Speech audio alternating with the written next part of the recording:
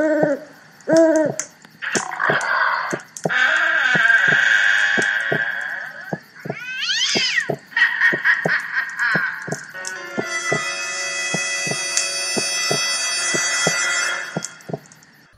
to the How to Survive a Horror Movie podcast. My name's Ryan Stacy. Today we're going to learn how to survive horror movies and how to survive real life. Today we're going to be looking at the movie Saw, which came out in 2004 and kind of kicked off the torture porn genre. I want to play a game. Even though the first movie has surprisingly not very much gore, but that's what we're going to be talking about today and how to survive the movie Saw and what the characters could have and should have done to make it out in one piece. Today my guest is my good friend Jake Johnson. Jake, how are you?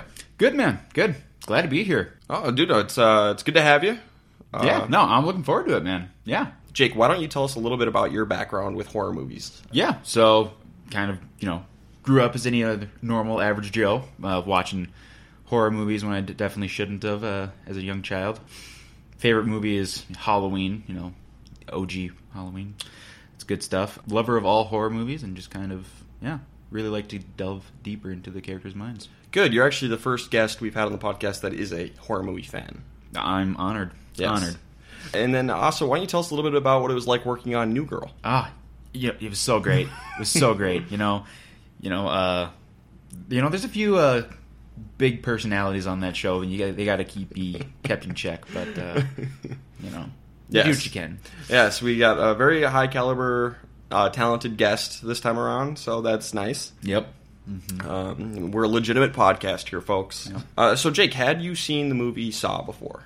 Yes, I had. Yep, I saw it when I was a wee young lad in 8th grade, or the last time I remember seeing it. Up until just now. Up until we just saw it was back in 8th grade on Halloween. So it's been a few years. But you had Saw. I had Saw. Yes. Okay, so for those of you who aren't familiar with what we do here on How to Survive a Horror Movie, what we're going to be doing is going through the entire plot of Saw and comparing it to our master list of rules that we have on how to survive a horror movie and take a look at what our characters could have or couldn't have done to make it out of this movie alive. And if necessary, if we don't have a rule in place for what our characters do, we will add new rules because our goal here is to create a giant master list on how to survive all horror movies. And so we're going to be taking a look at Saw today, figuring out what our characters could have and couldn't have done to make it out. And then at the very end, we're going to be giving out an award, 2 awards actually, one for the person who did the best job at following the rules and one for the person who did the worst job. So Jake, last thing before we get into this, did you like the movie? I did, yeah. I really enjoyed it. Yeah, it's because I think this movie was really the first of its kind to introduce the what would I be doing in that scenario. Like, that was kind of, more active than in other horror movies, where it was, since there was just the two people and the inner dynamic of the two, you really put you in the perspective of those people. You could really project yourself on that, and more so than in other horror movies, because you're just like, oh my god, would I have done? Would I have done that? I know you do that in every horror movie, but this one seemed a little more... Sounds a little more intimate. Yeah, it's a little more intimate, a little more, personal, so... Okay. Yeah, I really enjoyed it, yeah. I also enjoyed the movie. I think it's good. It's definitely has some problems. There's some pretty bad acting. Yes, yeah. There's a few terrible scenes, but and there's a few moments that just don't make sense. And you can tell the budget was super low, but for what it is, I think it's good. I don't think it's the best in the series, but I still think it's a legitimately good movie, and I always have a blast watching it. Mm-hmm. Plus that soundtrack. I mean, oh yeah, dun, dun, dun. How can you go wrong with a movie soundtrack like that? Yeah, it's so good. Okay, so that takes care of all the intro stuff. Without further ado, let's get into this movie. Spoiler alert, we're going to be spoiling this entire movie. So Saw kicks off with a guy named Adam underwater in a bathtub, and we kind of see what turns out to be a key with a light attached to it floating around in the water with him. Adam wakes up underwater, and as one would do, they get out of the water. They naturally realize they can't breathe underwater, unless they are Jason, whatever that guy's name is. Voorhees? No, or the guy from Aquaman. Oh, Jason Momoa? Yeah, Jason Momoa. There we go. Yeah, unless you're him. So he accidentally knocks the plug out of the drain. Yep. And the key, unfortunately, goes down the drain, which we don't find out until the end of the movie. That's what it was. But I mean, we as the audience knew something was down the drain, but we didn't know what exactly. This is kind of bullshit. We'll find out at the end that the key to get out of the chains was in the bathtub. But Adam had a 0% chance. Yeah, there was, even like we were even talking about this before, but now that we are on the podcast, I can actually say it. But like, it doesn't make any sense because even if you knew that there was a key in a bathtub and you were going to be put in there and woken up, even if you knew that ahead of time, you still wouldn't react enough to get the key. Like, even then, the key still could fall down the drain. Adam had a 0% chance, or 0.1% chance of stopping this from happening. I think this was the least fair Saw tactic. Yeah, this is bullshit. This is some cheap shit right here. Yeah, so I feel bad for Adam because he didn't have a chance once he was here. Like, that sucks. First thing I want to say is rule number 1 to survive a horror movie is realizing that you are in one. Now, there's a lot of flashbacks in Saw, so Adam discovered he was in Adam should have known he was in a horror movie before this point. Mm-hmm. Yep. But he gets knocked unconscious at that point. So he wakes up in a place he's unfamiliar with. Okay, you know you're in a horror movie, period. There's no excuses especially since the events that we see later on that precede him. Yeah. So Adam has no excuses, but this key thing is just unfair bullshit. Yeah. So this is one of my big problems with the movie is that it just sucks. Mm-hmm. Adam gets out of the tub. He's looking around. He realizes he's chained to something. He's in a pitch black room. There's somebody else in the room. It turns out to be Dr. Lawrence Gordon, played by Carrie Ellis, who's in my favorite movie of all time, Twister. Also Princess Bride. Also Pierre Despereaux in Psych. Shout out to my Psychos. Great actor. Not his best role, though. Not his best performance, unfortunately. No, He comes, I mean, I sympathize for him, but he becomes a whiny little bitch towards the end. And then when he's, like, crying, it's not great. He's not the best at that type of role. No. Dr. Gordon manages to take the lights on. They're both chained up in this old, crappy industrial bathroom. And there's a corpse in the middle of the floor. Blood everywhere. Looks like he shot himself. There's a gun in his hand. And he's got a tape player in the other hand. Dr. Gordon and Adam, even if you weren't already, because of the flashbacks, even if you didn't already know you were in a horror movie, now there's no question. Yeah, like you're definitely in one now. Yeah. So rule number 1, now you have no excuses. Do smart things. Mm-hmm. Basically, they're trying to figure out what's going on, how they got there, and they notice there's a brand new clock in the room. That's the only thing that's new in this whole room. There's a door out of the room that they can't get open. Adam manages to find an envelope in his pocket with a tape that says "Play Me," and Dr. Gordon does the same. He finds a bullet and a key, and they try the key on their chains. It doesn't work. But they're trying things. They're trying to figure this out. So, so far so good. But it doesn't work on any of their locks. Adam manages to use his shirt and the bathtub plug chain to get the tape player out. I thought that was very resourceful. Yeah, very smart. Get it out of the corpse's hand. That's kind of my favorite stuff from this movie is those kind of decisions. Especially because you don't really know what Jigsaw is like envisioning them doing. Sure. I mean, so he has no idea what they're actually going to do. I kind of see it as like a game of Dungeons and Dragons where Jigsaw's kind of like the dungeon master where he's written this game out. He's got this idea on how it'll go, but he really doesn't know. Yeah. And it's kind of interesting to see them find ways to solve the problem. Mm-hmm. Yeah. That's just what I really like about this movie, is watching that kind of stuff. Do you think that Jigsaw planned that to only work it out if he had used that plug? Or do you think there were multiple different scenarios where he could... I wouldn't have been surprised if there's other ways he could have figured it out. There's other ways, yeah. Because that's what I was wondering throughout the whole thing. I'm like, was he planning this whole thing step by step? That the only way to solve this specific puzzle was to get that little chain from the tub and throw it on the hand. But, yeah, I don't know. It's interesting. There's so many different ways it could have gone. It's like an escape room, but, not so fun. So he managed to get the tape, and it's from the person we later learn is the Jigsaw killer. Like, the killer talks to Adam, that he's kind of a voyeur. He watches other people live their lives. Now he can either watch himself die or do something about it. And his tape is kind of vague. He gets the tape from Dr. Gordon, who listens to it, and basically he is told he has to kill Adam by 6 o'clock, so he's about 8 hours. And if he doesn't, his family, his wife Alice and his daughter Diana will die. And then Jigsaw also mentions a couple of other things, that the man in the room, the corpse has poison in his blood, and then he also says X marks the spot. And then he says follow your heart. Yeah, very, very softly he says follow your heart. At the very end of it, yep. And they listen to it a couple times, and they hear that. And Dr. Gordon notices there's a heart drawn on the toilet that's over by Adam. So Adam searches it and finds a package with hacksaws inside. Plus some more stuff that we don't learn about yet. Adam hides that. But he gives one of the hacksaws to Dr. Gordon. He uses one for himself, and they try to cut their chains. Doesn't work, but, good effort. Yeah. Why do you think Adam's broke and Gordon's didn't? Adam was probably going too hard with it. Dr. Gordon's a little more precise. He's a surgeon. That could be. Adam's an angry punk. But Adam ends up breaking his saw. He tosses in anger, throws it at a mirror, and part of the mirror breaks off. That'll come into play later. And Gordon realizes the saws aren't for the chains. They're for their feet. Dun, dun, dun. Yeah. It's like the old revelation that the call's coming from inside the house. Yeah. It's just like, oh, man. Oh, fuck. No. So that's kind of the game, is like, will they saw off their feet to get out of here or not? Gordon figures out that the Jigsaw Killer is the person behind all this, because he was a suspect in the Jigsaw Killer case, and so he knows some stuff about this, where Adam knows nothing about this. He's never heard of this. So Dr. Gordon was the suspect, and so we have a flashback. We meet Detective Tapp, played by Danny Glover. He's getting too old for this shit. Phenomenal actor. Yeah, from Lethal Weapon. Great. And Detective Singh, who's played by Ken Leung, who was in my favorite TV show, Lost. Played Miles on Lost. We get a few scenes of them investigating some of the Jigsaw Killer's previous crimes, and we get our first death of the movie with Paul. Paul was put in a cage kind of thing in this like basement, basically. Yep. And it was full of razor wire. And to get out... It was like a labyrinth of razors. Yeah. Razor wire. He had 2 hours to tunnel his way through this razor wire, get out the other end, and get out of the basement before the door sealed him inside. And Paul was chosen for this because he cut himself with a razor. Yeah, he was apparently suicidal or cut himself, even though from the outside it appeared that he had a good life. Yep. So that's why he was chosen. So the Jigsaw.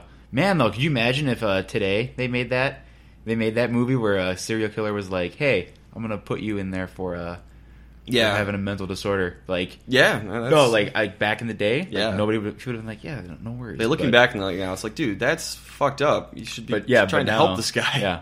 So Paul, he tunnels his way through, but he doesn't end up making it out. He cuts himself too deep. He gets stomach acid on the floor of this place. It's crazy, and he ends up dying from blood loss. All right, so let's talk about Paul. Now, the way I see it, we have 2 things to talk about in terms of surviving these movies. First, getting captured in the first place and getting yourself put in the trap, and then surviving the trap itself. Mm-hmm. Now, we didn't see Paul get captured. We have no information on if he did anything right or wrong there, so we can't really speak to that. Yeah, all we got to go on was the tape that that Jigsaw left behind. Yeah, so we have nothing there. So that just leaves, could Paul survive this trap? It's a little tough to say because the way it is edited is so quick. Mm-hmm. You don't really get a good look at the actual layout. Yeah. And the path that he would have to take. Yeah. We don't get a sense of how far this thing was, how long it went. But he had 2 hours to get through this thing. I feel like if he doesn't panic and freak out, which he seems to do in the movie, yep, he could have made this if he went slow enough. So, yeah, the only thing I can think of is if Paul doesn't panic, if he slows down, I don't know if he could have made it, but he had a better chance because he loses his mind. I think, maybe he just kind of panicked and, maybe he just lost his cool and just kind of waited too long and then rushed it. Well, like I said, I don't really know how dense the razor was and all that stuff. So, I mean, he probably could have. I feel like he could have made a better attempt than what he was displaying in the movie. We definitely saw him panic, and that's never the right thing to do. So... No. I'm going to go ahead and say we have a new rule. We have rule number 10, don't panic. Don't panic. Panicking does you no good under any circumstances. You got to stay cool, stay calm, stay collected, stay focused. And again, I don't know if this rule would have saved Paul's life. Yeah. But there's a chance. I'm saying there's a chance. So yes, rule number 10, don't panic. Do you like that rule, Jay? I like that rule. Yeah. I like that rule. The only crazy thing is that so many horror movie people panic. And so that rule's going to be broken quite often. Yes. I'm going to go on record say that's the number one rule that will be broken. It'll be very common. Very, very common. And then they also noticed that he had a jigsaw piece cut out of him. Mm-hmm. So, the Jigsaw Killer. Even though he's technically not a murderer, but I call bullshit on that. Giving somebody a gun and forcing them to pull the trigger on themselves, that's still murder. So yeah, it's murder by proxy or something. Yeah, no, it's bullshit. He's a killer. Fuck you, Jigsaw. You're a piece of shit. He's a mastermind, though. He's a mastermind. Mastermind at his craft. But he's a self-righteous fuck. True. I hate his guts. He's a great actor, or a great character, though. Yeah. And then we cut to our next victim, which is a guy named Mark. He was in a room naked, and his thing was he liked to call in sick all the time or something like that. Yeah, I didn't really catch his. All I know is that he was poisoned. He had poison in his blood. He had a slow-acting poison in his body. And he needed to find the combination that was written on the walls. Yep. Which... tons of numbers. Yeah, there was ridiculous. Thousands of numbers. To open a safe in the room. He needed the numbers to open a combo to the safe where the antidote was. Yeah. To make things worse, there's glass on the floor everywhere, so you're going to cut your feet open.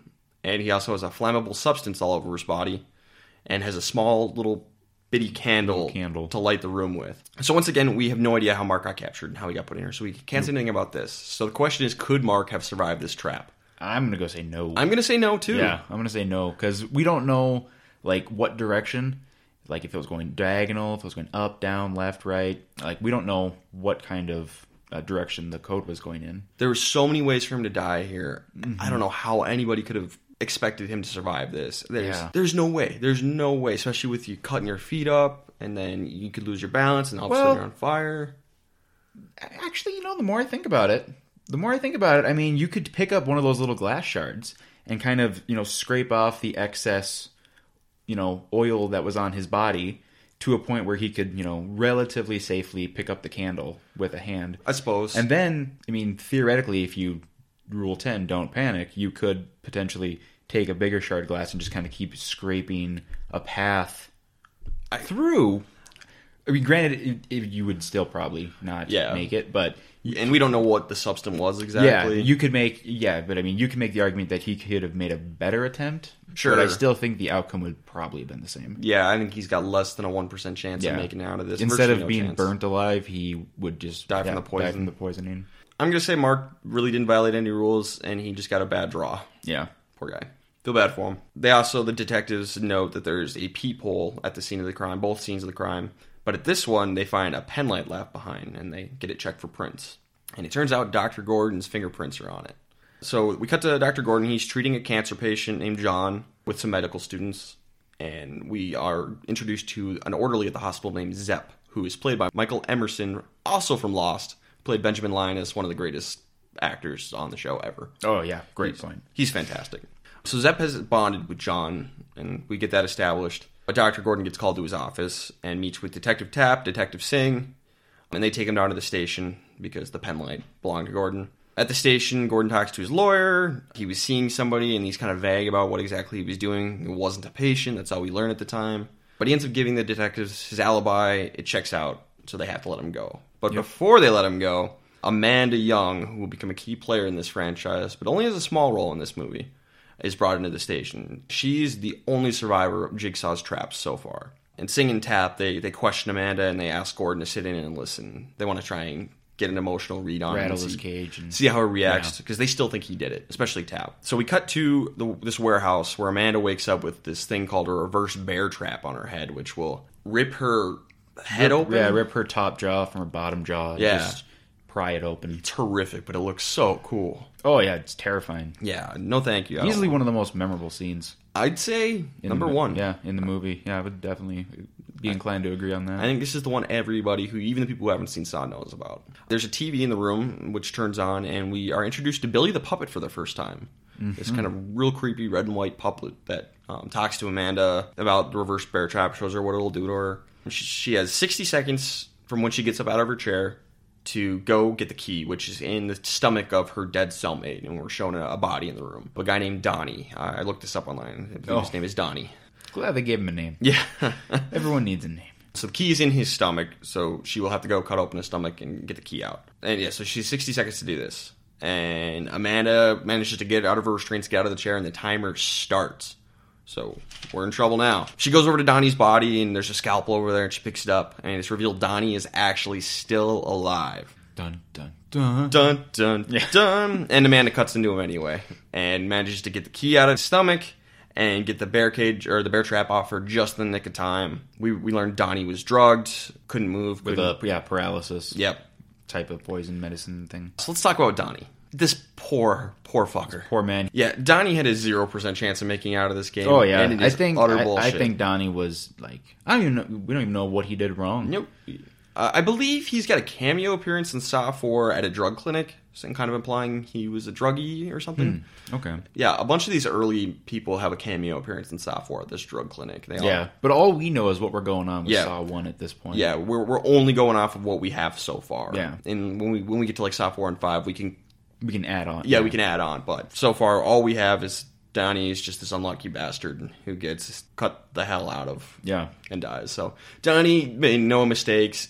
he just got screwed. Yeah. Can we also say that Amanda, well, we don't really know how she got captured either. True. I would say she made also no mistakes. Yeah. Because she was like, timer started clicking, and she was like, well, I guess we're doing this. She panicked as she was getting out of the chair, and then the timer starts going down, and she's like, oh shit. She stops panicking, and she gets right down to business. Even though Donnie is still alive, she knows it's him or me. Yeah, she doesn't even bat an eye. Like she just does it. Yeah, she just gives him one look, and she's just like, oh, all right. Sucks to be you, dude. Yeah.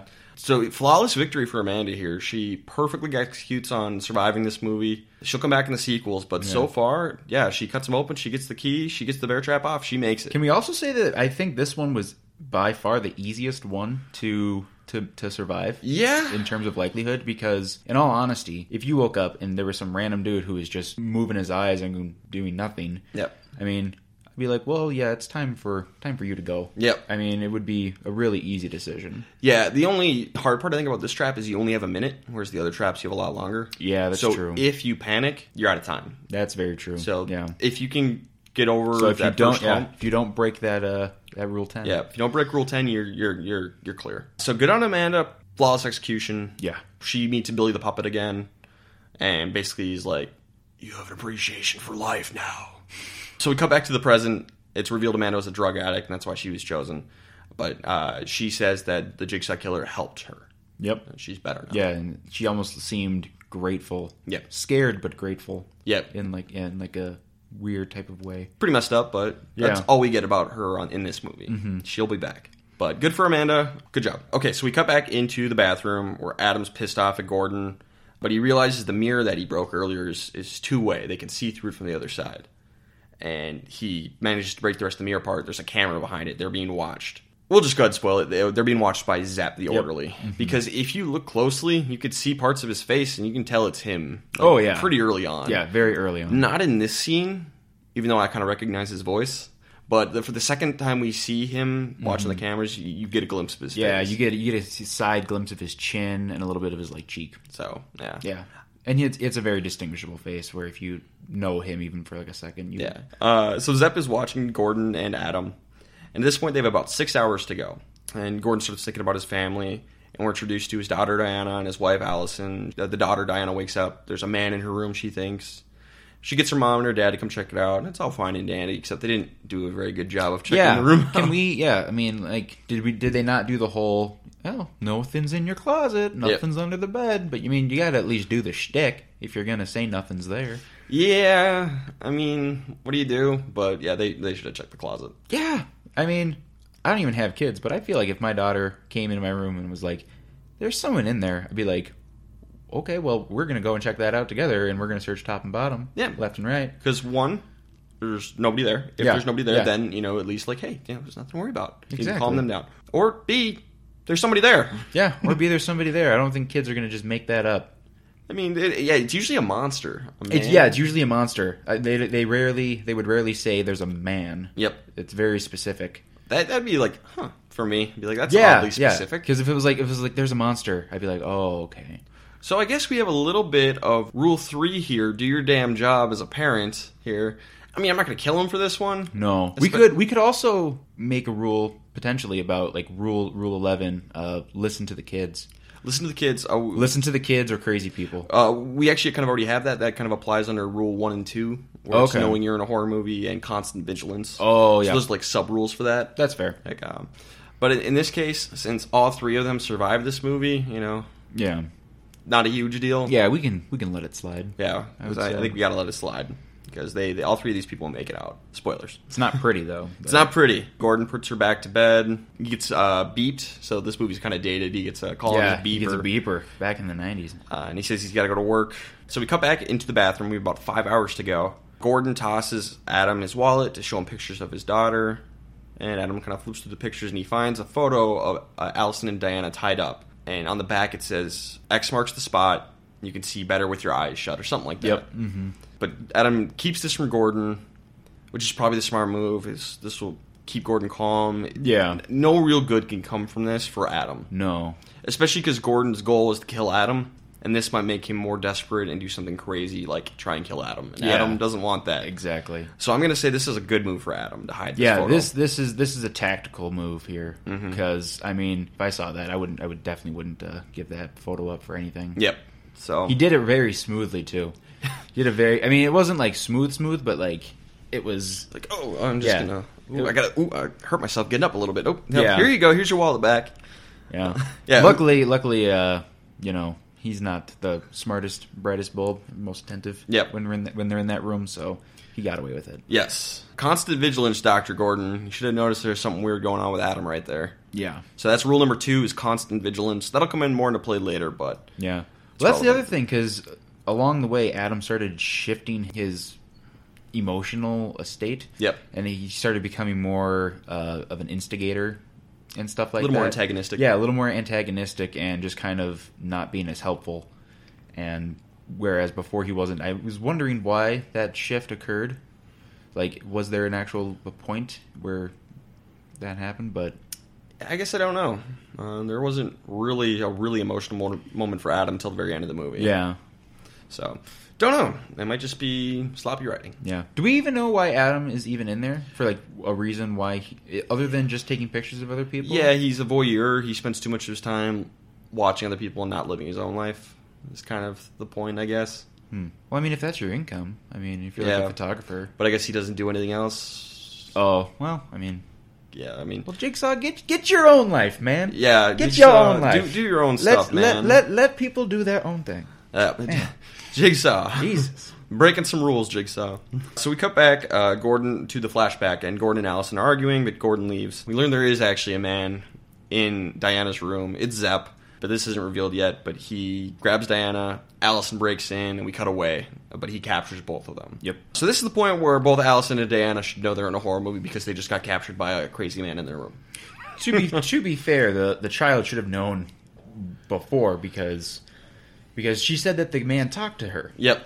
So, I mean, she should have been much more... I mean, I know she's a child, but she should have been like, Dad, there's a dude in there. Like, he was talking to me. And well, the dad comes in and like calms her down. The typical parents thing, and you know, kids they gotta trust their parents. Yeah. So we can't really hold it against her. That's fair. She went and got help.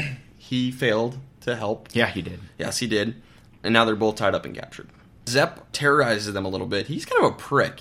Yeah, he is. We're going to talk about this more, but at the very end of the movie, it's revealed that he was a victim too. He had a slow-acting poison in his body, and that's why he did all of this. And we'll get into this a little bit more later, but he did not have to terrorize the kid and the mom while he was at. He was enjoying himself way too much. Yeah, he seemed to, like, really enjoy the role. Yep. Really took it to heart. Because, I mean, he could have just been a standard... You know, he could have been outside and just, like, been watching the house. Yep. And they could have been sleeping, and he could have just broken in, killed them, and ran Yep. off. I mean, he could have... But no, he wanted them to... I don't know. Maybe it was because of the Gordon being so... Kind of dismissive of Yeah, him. dismissive of him, maybe of John, or of Jigsaw. John got in his head a little bit. Yeah, you know. I don't know why he was so psychotic. Yeah, he's sick. Yeah. Not a good guy, Zepp. No. It's not a nice thing to do, but we'll talk more about that later. Zepp glances out the window, and that's important because somebody has cameras set up and is watching their place, and it turns out to be Detective Tapp, Danny Glover, who's still too old for this shit. And he's been watching the apartment. He's obsessed with the Jigsaw Killer, and he's in this like shithole apartment. He's got newspaper articles all over the place. Yeah, big. Kind of nuts. Mm-hmm. And he still thinks the killer is Dr. Gordon. He's completely obsessed with this idea. So we cut back into the flashback right after they interviewed Gordon, and Tapp takes Gordon home. But Tapp still thinks Gordon did it. So he studies the VHS tape with Billy on it from Amanda's game.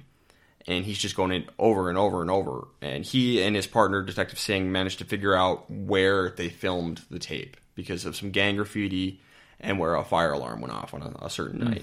So they figure out it's this specific warehouse. They decide to go in without a warrant and without backup.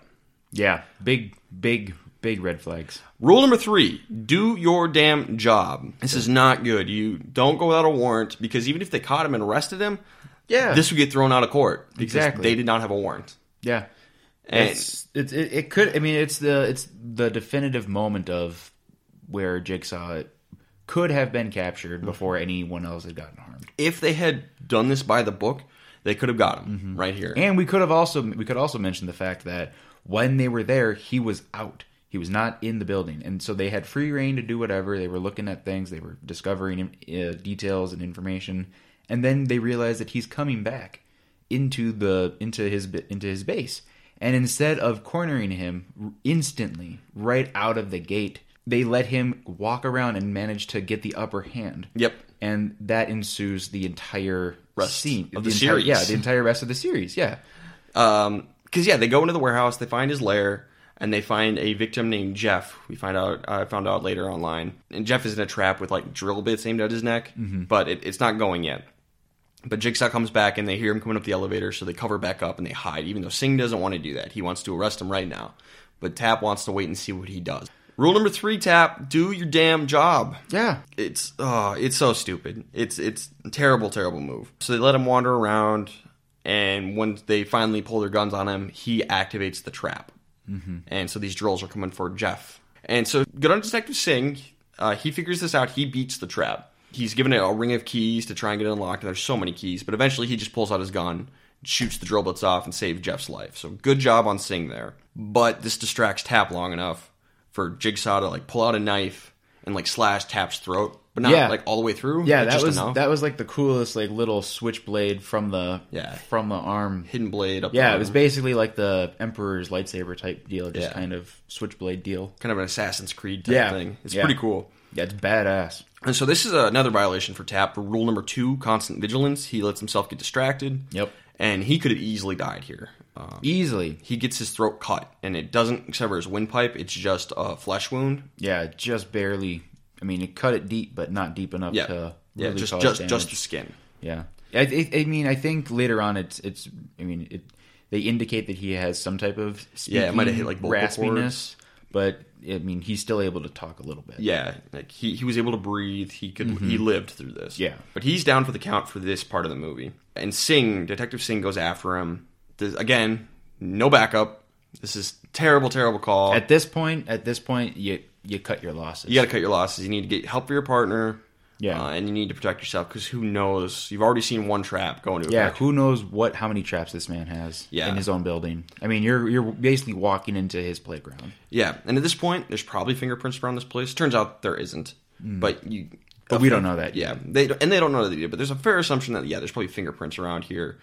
Get some type of evidence. Get back up, but they don't do it. Singh goes after him, and he managed to get a shot off and shoots Jigsaw and injures him. But he fails rule number 2, constant vigilance. He does not see the tripwire. Nope. And which causes a booby trap of shotguns above his head to go off, and it kills Singh. Yeah, he bit the big one. Yeah.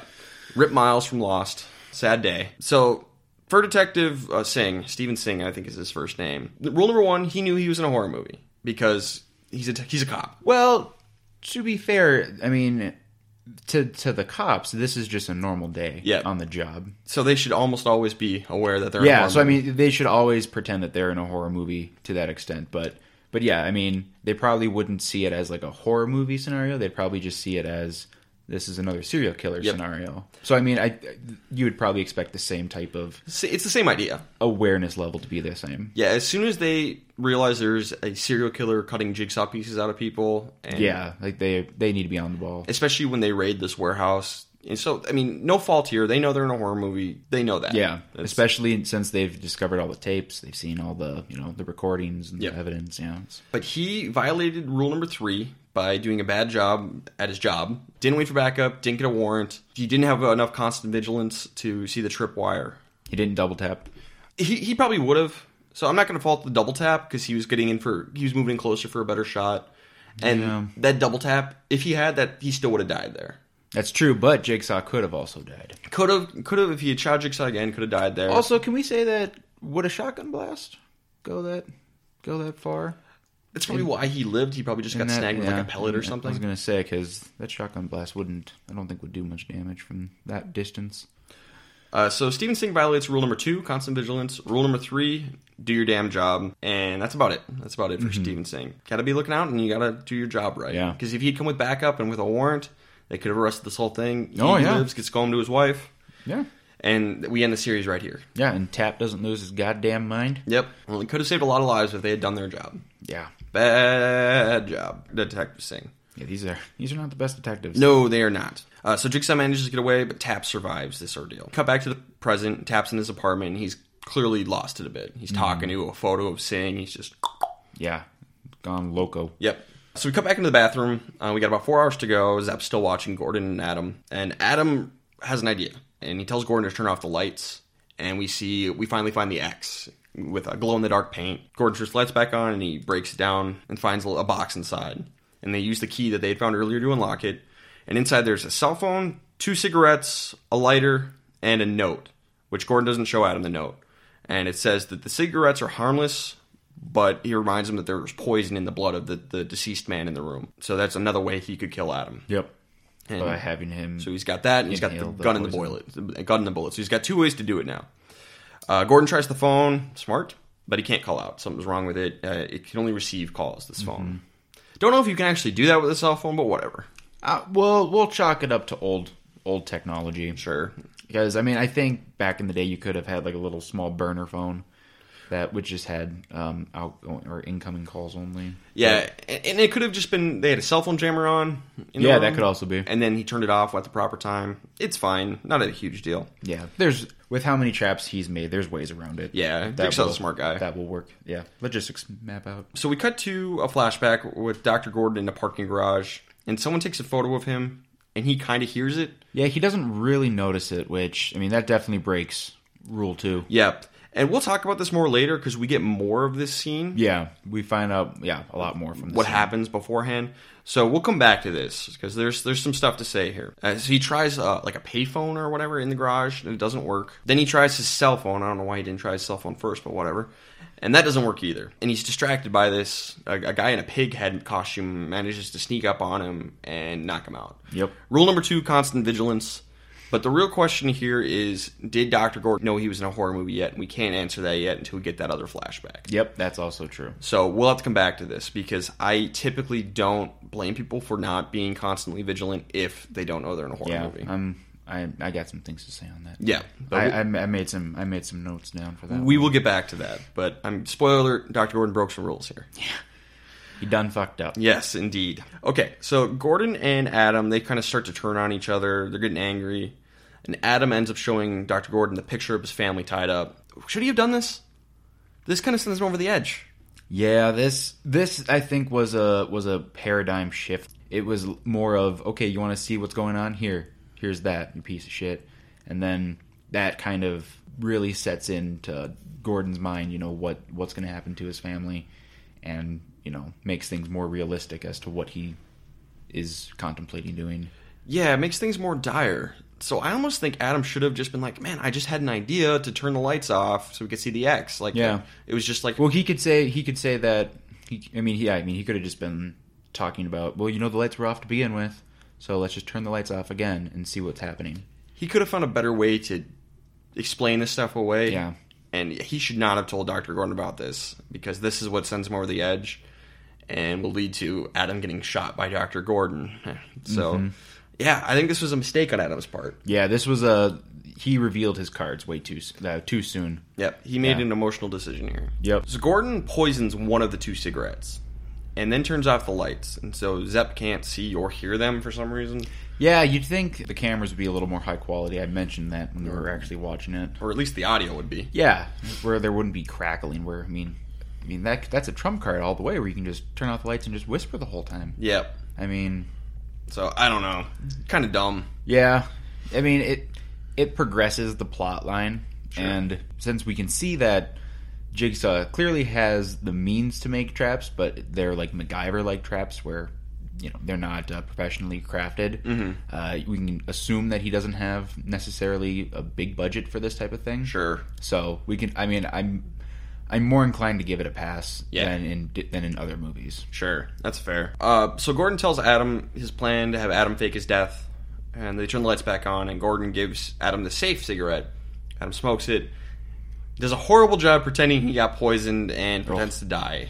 Yeah, that was bad. That might be the low point of the movie. Yeah, it's a really bad scene. It's horrendous. It's like almost comically bad. Yeah, that had to be intentional. He had to be doing that on purpose. You'd think, but it doesn't match the rest of the film at all. No, it doesn't, because if you would put yourself in that position where if you had to, you'd either have to pretend like you're dead or you're going to die. Yep. So, I mean, wouldn't you just put your Leonardo DiCaprio into it? Yeah, I mean, do your wouldn't you best. just go all balls to the walls? Stupid. Christoph Waltz it? I mean, come on. So I don't know what that was, Adam, but do Yeah. better. But Adam ends up getting electrocuted somehow and blows their whole plan. Gordon gets kind of mad at him. Yeah, Gordon actually seems to not believe him that he got electrocuted. He seems to blame it that, he was sabotaging it for some reason. Yep. Which, I mean... he's angry. Yeah, angry. You could understand, but... But then Adam remembers how he got here, and we have another flashback. It's Adam getting back to his apartment. He's developing photos in his darkroom, and the photos are of Dr. Gordon. And we see someone is spying on him through a peephole. It's actually a really cool shot. But then we cut to Adam wakes up, he fell asleep in there, and his apartment is pitch black, and the power's out, his flashlight doesn't work, and he hears a noise in his apartment. Somebody else is here. At that point, Yeah. you know something's up. Maybe it's just a shitty building. Yeah. And it's like creepy. I mean, I've lived in places like that. Yeah. And whenever there's a noise, when I know I'm the only one there, I'm reluctant to go and check. Yeah. I mean, like I obviously will go and check, but I'm gonna plan out my route and kind of, even if it's subconsciously, for like a split second, kind of plan out what I might be doing. And I'm always more forgiving of people who check out strange noises if they don't leave their house. Like, that's a little bit more fair. Yeah. But Adam, he uses his camera, the flash, which is very smart. He just had to light up the place. Mm-hmm. That's very resourceful. And he's trying to figure out what's going on. And then he hears the creepy puppet laugh and finds Billy the puppet. I think this is where he royally messed up. Yeah, Adam should know he's in a horror movie at this point. Mm-hmm. From here on out, there are no excuses. And I'm going to also include a new rule here. We have rule number 11. Get out. Get out! Yeah, there's a point, if you are in a place and everything is so wrong that you are not safe. And Adam knows this at this point. He is not safe. Yeah. You just got to get out. Well, because at first he goes and investigates a noise. Yep. A single noise. And I can understand that. Sure. But then he hears more noises. And different noises. Yep. Different consistencies, different frequencies. By that point, you should start to really be on edge. The way I look at it is he has no upper hand here. Because he's walking down, he's making noise, he's flashing. Yep. So he's blinding himself, while at the same time blinding another person. But the other person clearly has, if there is truly someone in the house, there's clearly the upper hand goes to the other person. Because, they have a hiding spot, they know... They can see where he's coming from generally. This is rule number 11, get out. Get out! At this point, Adam needs to just get the hell out of here. He's not safe. He can't see, but he knows his apartment. That's the only thing he knows is the layout of his building. So he just needs to get the hell out of there. Get out! Yeah. He doesn't do it. Yeah. He wastes precious seconds destroying Billy the Puppet. Mm-hmm. And that's what ultimately does him in and keeps him from, I think, escaping. Because at that point, you should be getting the hell out of there. He does follow rule number 5 where he locks and loads. Yep. He gets a baseball bat, but grab the baseball bat, sure, but then just get the hell out. Yeah. Just Instead- get it as a defensive weapon as you're leaving. Instead, he hears a noise coming from either the closet or another room, I don't really know. And he opens the door, and Pighead is inside and gets him. And I think this is Adam's biggest blunder in the whole movie. He needed to get the hell out right now. And he doesn't. Yep. So we come back into the bathroom. We have 25 minutes left until 6 o'clock. And Gordon gets a phone call from his daughter, Diana. And it's revealed Zepp is holding the phone up for both Diana and Allison. And Allison ends up telling Gordon that Adam knows Dr. Gordon and that he should not trust Adam. So Gordon ends up confronting him about this. And it's revealed that Adam was the one who took Dr. Gordon's picture in that parking garage. And Adam pulls all of his photos out. And then so we go back to that the package he found in the toilet. With the hacksaws. And it turns out all of Adam's photos were in there too, all of Dr. Gordon, and he just tossed them all over the place. And Adam reveals he's been spying on Gordon, he was hired to do it. And Gordon was actually at a motel room that night. He was not at a hospital. And he was seeing one of his med students and possibly having an affair or about to start one. Yeah, I couldn't tell because I noticed, because obviously I've seen the movie before, when we first get introduced to Zepp in the hospital, she's one of those three doctors, and she's given him these eyes that just like, I want to fuck you eyes. Yeah, yep, And exactly.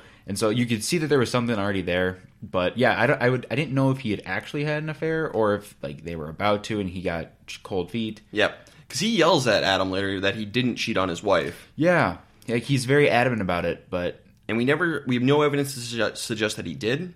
But he did go here and possibly got cold feet. Well, he got cold feet this time, but who knows if he'd done it before. exactly, we don't know. But either way, Gordon does not go through with it. Yeah. But the most important thing is the phone rings here.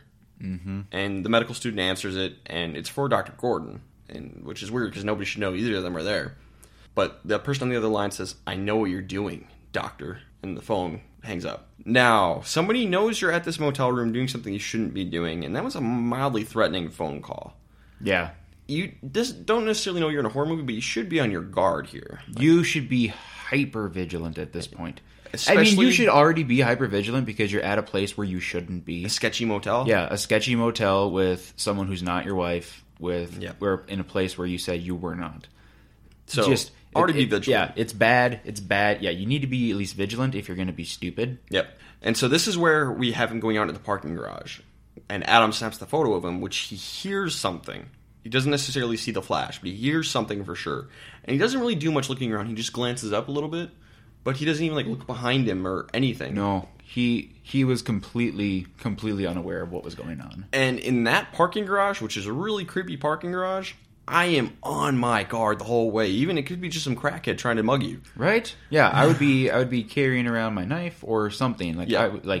hands down, I would not be caught off my guard. So I don't know if he necessarily knew he was in a horror movie until he woke up in the bathroom. But he, even just based on where he was and what he was doing. It should have been common sense. So I'm going to go ahead and say violation of rule number 2, constant vigilance for Dr. Gordon here. Mm-hmm. He did basically the worst he could do here. Yeah. Mm-hmm. It was not good. So we go back to the bathroom, and Adam reveals the guy who hired him is Detective Tapp, who was discharged from the police force after Singh's death because he kind of went nuts. And Gordon starts to break down at this point. He's really losing it. And back at the Gordon's home, Allison gets the gag out of her mouth. Really good job here. And she starts to untie herself. Adam sees one of his pictures that he took of Gordon's place and realizes he got a photo of someone else in Gordon's home. Mm-hmm. And it turns out it's Zepp. And so Gordon knows Zepp is in on this, if not behind it all. Yep. And that's what we're to believe as well. Yeah, we're led to believe that Zepp is behind everything at this point. So Gordon is on the same page as the rest of us now. But the clock strikes 6. And so this is where it's interesting. I don't want to put this in as a rule yet. I think it will become a rule as we get later into the Saw movies. Follow the rules. Because, especially later in the series, when people are more familiar with the Jigsaw Killer and how to survive his games, you follow the rules. Yeah. And Gordon and Adam did not follow the rules here. Gordon missed the deadline. Yep. And that causes the chaotic ending. Now, he gets lucky that his wife and daughter don't get murdered. Oh, yeah. He gets extremely lucky. And it's not by any act of his own. No, it has nothing to do with him. Yeah, he could have easily just sat there and done nothing. Yep. And the outcome for his wife and daughters would have been the same. Yeah. So he's very fortunate. It's tough because he knew something about the Jigsaw Killer because he was part of the investigation. He was a suspect. But it's a little unclear on exactly how much he knows about these games. But I mean, the rules was simple. I Yeah. mean, the rules were laid out very simple for him in this game. Yes. Where he said, Jigsaw said, your goal is to kill Adam. And he had opportunities to do it. Yeah, I mean, he could have easily, Adam didn't even see when he poisoned the cigarette, so he could have easily just tossed Adam that one, and it'd have been done. And he does end up shooting Adam later, and Adam could have easily bled out from that. Yep. So this is a doable, winnable game.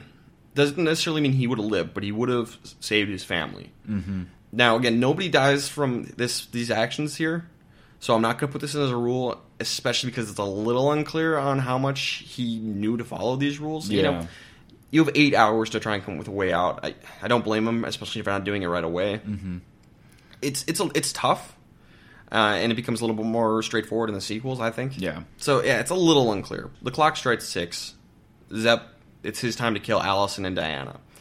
And Allison has gotten herself and Diana free at this point, but they fake still being tied up when Zepp comes back in. And Zepp has Allison call Dr. Gordon and tell him he failed. And Allison uses the opportunity to attack Zepp and fight, gets the gun out of his hands and gets the phone, talks to Gordon, she's got the gun on Zepp, talking to him. Zepp keeps starting to slowly get up. She's like, no, get back down. Yeah, she makes the blunder here. Yeah, this isn't great. She doesn't end up paying for it, but when Zepp moves at all, you say, don't move or I'm going to shoot you. And then when he moves, you shoot him. Yeah, 100%. Self-defense. Yeah, she should have... She was locked and loaded. Mm-hmm. That was good. But, yeah, didn't even tap once. Nope, no, yeah. And, I mean, if anything, take a page out of The Departed. Just blow a kneecap up. Yeah, kneecap him. Just kneecap them, and they can't go anywhere. Yep. And guess what? They're not gonna bleed out. They'll be okay. They're not gonna die from it. And you're not going to get charged with manslaughter. Again. Yeah, you're just gonna be like, I was defending myself, and Yep. this was my safest way to keep him subdued. I tried to stop him from moving, but he kept moving. Yeah. So shoot him. Got to shoot him here. But Yeah. she doesn't do it. Diana distracts her mom, Mommy, and she and Zepp fight again, and the gun goes off. And this alerts Detective Tap, or I Yep. guess he's just Tap now. He hears the shots, he sees the stuff on his camera, and so he heads on over. And Allison manages to stab Zepp with a pair of scissors, which is awesome. Yeah, that Real was badass. a sick move. She's got some fighting chops at the very least. Yeah. Tap breaks in, and a gunfight breaks out. Gordon hears the whole thing, and he hears screaming, and he's thinking the worst. It's like the Star Wars scene in the trash compactor. Yeah. With C-3PO. They're dying. Yeah. I failed them all too. Allison grabs her daughter, and they get the hell out of there. They get out. Yeah, they followed Rule 11 They beautifully. Yep, they just get the hell out of there, and they get out of this franchise because Yep. we never see them again. Smart move. Good on them. They get the hell out. Zepp manages to injure Tap and escape, but Tap follows suit. Back in the bathroom, Gordon is kind of believing his family's dead, Yep. and he's just freaking out, and he gets electrocuted and loses his grip on the phone, ends up kind of a ways away from him. Throws it a little bit of ways. And then we get a car chase that is very weirdly shot. Yeah. I kind of like it, but it's kind of cheap. Yeah, it's a very fun, interesting scene. And Zepp manages to get to this warehouse and goes inside. Tap follows suit, and so here's where I am going to implement rule number 12, which is wait for backup. Call for help, get some backup. Yeah. Don't go into the killer's lair alone. Although I will say, I was thinking that when as we were watching the movie, but as I thought more about it, would he have had backup come? Because he's disgraced at this point. Everyone kind of thinks he's a loony. So do you really think, would it be the boy who cried wolf, where if he even called for backup for anybody, would anybody really even show? It's hard to say because we don't know enough about what happened in between. It's been 5 months. Mm-hmm. But I still say do it. Yeah. And there's no harm in doing it, but like I was thinking, well, what if nobody would even come? So maybe that was his mind state of it could be. Well, no one's gonna come even if I. But Tap gets killed here, and if had he waited for backup, sure, that might have gotten away, but they know who it is now. They know who it is. They know where to go. At the very least, call the cops and then go in. If you really want to be a hero, which is still kind of dumb. Or even like call in a threat and say, hey, I'm holding a hostage at this location. The Jigsaw killer is at this place. Hang up. Yeah. Or if you don't even want that, like make it just have the cop show up. Just say like I'm holding a hostage. Sure. Because that'll get people over. Yeah, that'll get people over. Something. But he does nothing, and because of his lack of doing anything, letting anybody know what he's doing. Again, he's done this before and got his partner killed. This time he's going to get himself killed. Mm-hmm. So this is terrible on Detective Tap's part. It's beautiful symmetry. I'm going to go ahead and add rule number 12 of wait for backup. Wait for backup. Can we also say that during that fight scene with Zepp and the detective Tap? Yeah, with Zepp and Tap. How does Tap not just overpower the heck out of him? He has a solid 6-7 inches, at least 100 more pounds on him. Zepp has a poison going through his body, and so he's also been stabbed in the leg. He's also been stabbed in the leg. So clearly, this man is not in peak physical condition. The only thing I can say is maybe Tap got hit in the head with that vase earlier, so maybe he's got a concussion or something. Yeah, that could be. But I feel like, especially with the gun struggle, I just don't know how Tap couldn't have just thrown an elbow or something, or done something to overpower him, because he's a big guy. He's a big guy. He's Danny huge, Glover. Yeah. Danny Glover's big, towering man. Tall guy. So back in the bathroom, the phone rings. Gordon can't reach it. He could have used his shirt, though. He could. I specifically wrote this down. It says Doc could have used Hacksaw to answer phone. Yeah, he could have grabbed the hacksaw and just pulled it towards him. Yeah, no. He wasn't thinking. He's clearly out of his mind at this point. Yeah, his world entirely just collapsed. Yep. With assuming that his family had all just been shot and killed. So, yeah, you could understand his state of mind a little bit. But this goes back to rule number 10, don't panic. Yep. Don't do that. So Gordon kind of loses it and uses his shirt as a tourniquet and starts to cut off his own foot. Not great. No. No. Too early for this. Yeah, we talked about this. Was not the smartest idea. You're going to lose blood, immense amount of blood, and die relatively quickly. Yes. Unless, well, I mean, we find out later in later movies how he fixes it. And he does have the tourniquet on, which actually might explain why he was able to hold on a little bit longer. That was smart. It was smart of him to do the tourniquet. He's a doctor. That would help. Yeah. And maybe since he's a doctor, he was able to do a little more... a better job. But, yeah, less of a hack job. Pun intended. And then we see in Saw 7 how he manages to stop the bleeding just after the movie ends. So this movie might stretch reality a little bit, but I think it's fairly close. It's within the realm of possibility. Disbelief. You know, I can buy it just barely. I'm able to suspend my disbelief just enough, just a little bit. There's enough there that I can be like, okay, maybe. Yeah, but they don't really do it. They don't really sell it very well because he looks like he is a ghost. Yeah, and he already looked pasty during the whole movie. Okay, so Tap and Zep, they're fighting, and Zep manages to shoot Tap and sort of kill him. Now, according to the video games, which I've never played, but Tap allegedly lives, and he's like the main character in the video game, I guess. But we're not going to count the video games here today, so let's just assume Tap dies here. I've played the second one, and you play as his son in the second one.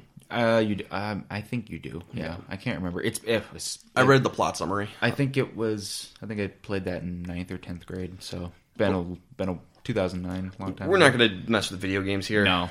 So we'll just assume Tap does die here from the gunshot wound. So let's just go over Tap's many failures. He did know he was in a horror movie because he's on the hunt of a serial killer. Yeah, he had ample information. Yep.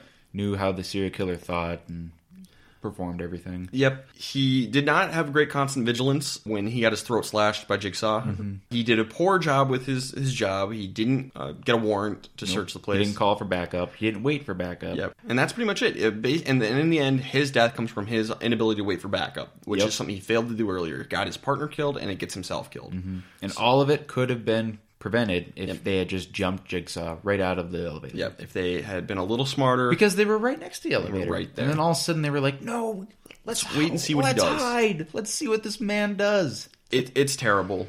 It's really bad. And he gets a lot of people killed with his actions. Yeah. So, not great, Tap. Yeah. So, I really don't feel bad for him dying at all. No, he got what he deserved. Yeah. Gordon cuts his foot off completely.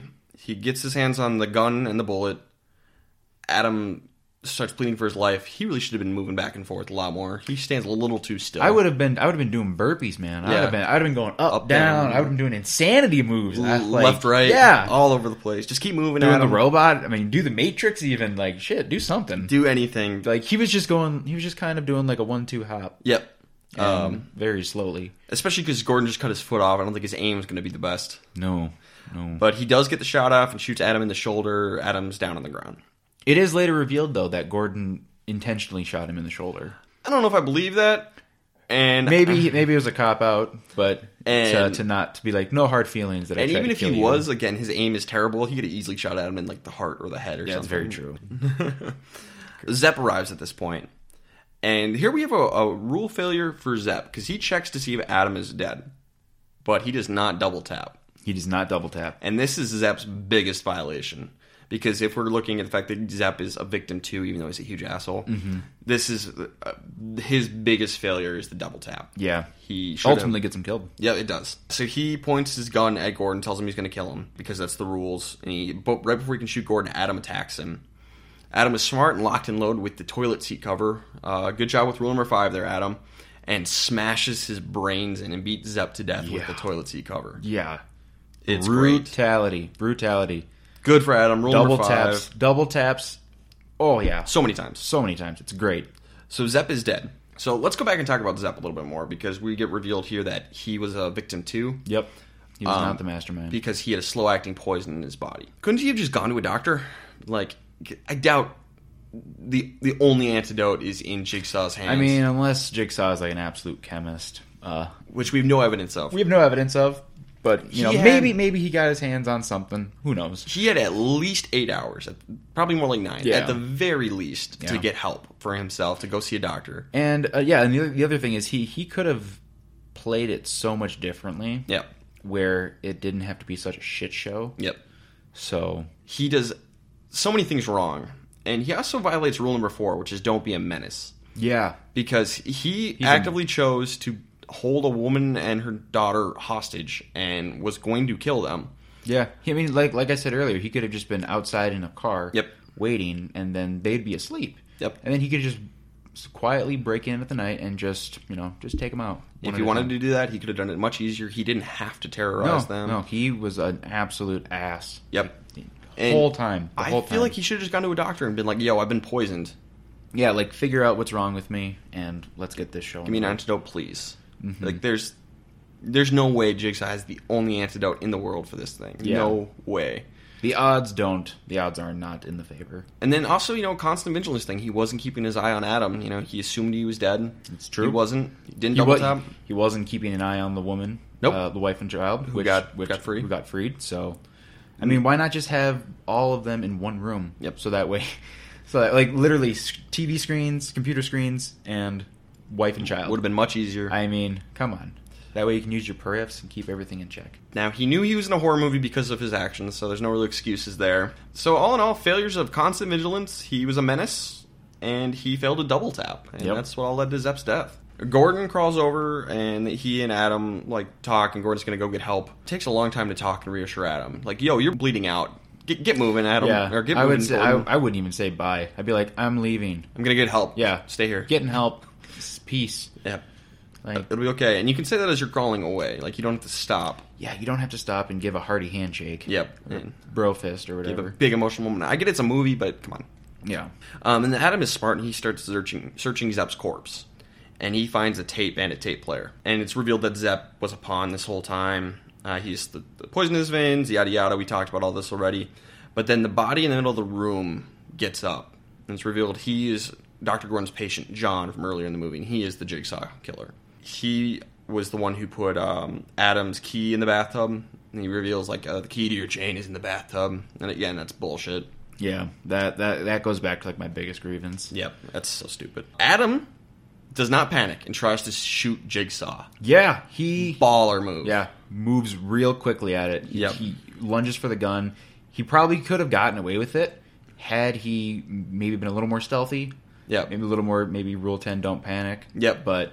he goes for it. He just goes for it. He goes for broke. And he gets electrocuted. He had no way of knowing that. I held nothing against Adam that for. No. He tried to take down the killer. Well, because, he had no idea that that corpse was controlling the electrocution the whole time. He had no way of knowing that. So, no way of knowing. I mean, because up until this point, they were assuming that Zepp was the killer. Yep. And the killer was dead, so... Huge... Yeah. I mean, you can't even blame Rule 2. Yep, nope. Because it was... he was perfectly still the whole time. Yeah, well, I think it's revealed in later movies that he had like a drug effect. Muscle relaxer. Yeah, whatever that, yeah. So he didn't move. Mm-hmm. There's no way to know. Yeah. With the information Adam had here, I hold nothing against him, and I'm impressed with his attempt. Yep. It was a good try. It was a bummer. It was a bummer that he got electrocuted. And Jigsaw electrocutes him and turns out the lights. She shuts the door and shouts, "Game over!" And credits. And the credits. Now, we're going to go ahead and... Spoilers for the sequels here. Dr. Gordon lives. Adam never gets out of this room. Nope. He's there forever. So we're going to go ahead and talk about Adam's flaws and deaths here now, because I'll forget all this stuff by the time we see his actual death on screen. Yep. So Adam dies here. So what did Adam do wrong? Basically, it all comes down to rule number 11, get out. Get out! When he is in his apartment and he realizes, someone's here, there's a creepy-ass puppet. Yep. He did not get out in time. He was stupid. He did the Scooby-Doo method, going, "Hey gang, let's check out this." Yep. And you have no business doing that. Nope. When you're in a creepy old apartment and you hear somebody else there, and when the second you see a creepy puppet in your house, get out. It's like especially when it's not yours. Yep. I mean, that's pretty much all it comes down to. Adam made a couple of minor mistakes once he was in the bathroom, but none of that really resulted in his death. I mean, you could say it accelerated it. Yep. With especially with revealing the picture and the gunshot. Some minor mistakes that ended with him getting shot, but that's not what kills him. I'm not going to hold it against him for the key thing. He had no chance there. Basically, once he was in the cuffs in the basement, unless he saws his foot off, which he's not a doctor. He's got his saw broke. And his saw broke. His saw broke through, so he had no way of actually getting out of those chains. So I'm not going to hold anything against Adam once he's in the room itself, because there's virtually nothing he could have done. All of his mistakes were from the outside, from before. So once he was in the trap, he was screwed. So it really just comes down to rule number 11, get out. That's Adam's big violation. And you see a creepy puppet in your house that doesn't belong to you, get out. Yeah, right? Don't open up a closet, wait 3 seconds, and then flash a picture. Yep. Like, if anything, open and flash and open, swing, flash, swing at anything, even if there's nothing there. Yep. Preemptive. It's a bummer. Okay, so that's the plot summary for Saw. So we added 3 new rules today. We have rule number 10, don't panic. Rule number 11, get out. Get out! And rule number 12, wait for backup. What do you I think like those those rules? You like them? I sign off on all 3 of those. All right. I think those, had certain characters follow those rules, the outcome would be a lot less death. Yes. A lot less. A lot less fun, though. Yeah, a lot less fun. So that's 3 movies, 12 rules. Good stuff. So let's go into the awards now. We have 2 awards we give out on the show. The first is called the Randy Meeks Merit Badge, which is named after Randy from Scream. There are certain rules that one must abide by in order to successfully survive a horror movie. He knows all the rules to survive horror movies, so this award goes to the person who did the best job at following the rules to survive. And, well, I think Adam did a fairly decent job, especially as he got into the bathroom and stuff like that. And then you have Allison, Dr. Gordon's wife, who did a pretty decent job, too. There's only one person in this movie who did perfectly. Amanda. Yeah, I think we have to give it to Amanda Young, because once she realized she was in a horror movie, she panicked for just a moment, but it wasn't a dire moment. Composure was spot on. Yeah, when she needed it, as soon as the timer started going, she was composed. She didn't panic when she realized the person she had to cut open was still alive. She did what she had to do. And as they said, she's the only one who had ever made it out up to that point. Survived, yeah. Now, Dr. Gordon did survive, too. He made a lot of mistakes, though. Yeah, he was sloppy. Very sloppy. But I think you have to give it to Amanda for a perfect score, basically. No violations. She wasn't in a lot of the movie, but she's a key player in this series. 10 out of 10. Yeah, well done, Amanda. And then our second rule is the Night of the Living Pleb Award, which is named after Barbara from Night of the Living Dead. They're coming to get you, Barbara. Stop it! You're ignorant. You seen that movie, Jake? No, I actually have not. She is the most useless character ever. She's one of the 2 main characters of that movie, and she is beyond useless. She's the worst. So the Night of the Living Pleb Award is for Barbara. But in this movie, I think we have to give it to Detective Tapp. Oh, yes. 100%. Because not only does he violate rules, but he violates the same rules repeatedly. He's a repeated rule offender. Yep, repeat offender. Yes. He does not do his job properly. He fails to get a warrant. He fails to wait for backup. Doesn't have the constant vigilance. He lets Jigsaw get away by... Gets his partner killed. Gets himself killed. Yeah, he does the same thing later. Can't outrun and outgun a little tiny twerp nerdy dude with a gimp limp because of a knife wound or a scissor wound. He does basically nothing right in this movie. He's just a big bag of incompetence. Yep. Horrible police officer, but he is certainly too old for this shit. Yeah. So, yeah, the Night of the Living Pleb Award goes to Detective Tapp, Danny Glover, and I guess not so living pleb, I guess. Yeah, right. Would be more proper. So next up, Jake, did you like being on the podcast? I loved it. Yeah. This was truly an honor. Yeah. I really enjoyed it. Yeah. A lot of fun. Well, this is the part of the show where I let my guests claim a spot on the show. They get to claim a movie that they want. And as long as that hasn't already been claimed, it's yours. Okay. With all consideration, I think I'm going to reserve The Strangers. The Strangers. Okay. As my horror film. Okay. It's a horror film that I rather enjoy. It's one of my top favorites. Okay. So I would put The Strangers in the chamber. It's not on the wheel right now. And basically how it's going to work is once I finish a series, I'll put on something new. Oh, okay. So right now, Children of the Corn is coming on the next spot, followed by Leprechaun, and then The Strangers will be the third spot. Okay. So I will definitely have you on again before The Strangers. Good. And so last part is we have to spin the wheel. Spin the wheel. All right, so go ahead and spin the wheel, Jake. All right. Ooh, the Texas Chainsaw Massacre. That is one of my all-time favorites. That's very exciting. I'm glad you spin that. Thank you very much, Jake. My pleasure. My pleasure. Okay. So the next episode will be on the Texas Chainsaw Massacre. That's very exciting. Well, thank you very much for being on the podcast, Jake. My pleasure, man. My pleasure. Happy. It was great to have you. Yeah. Good to see you, man. Good to see you, too. Yeah. So that's it. This has been the How to Survive a Horror Movie podcast. Stay safe out there, people.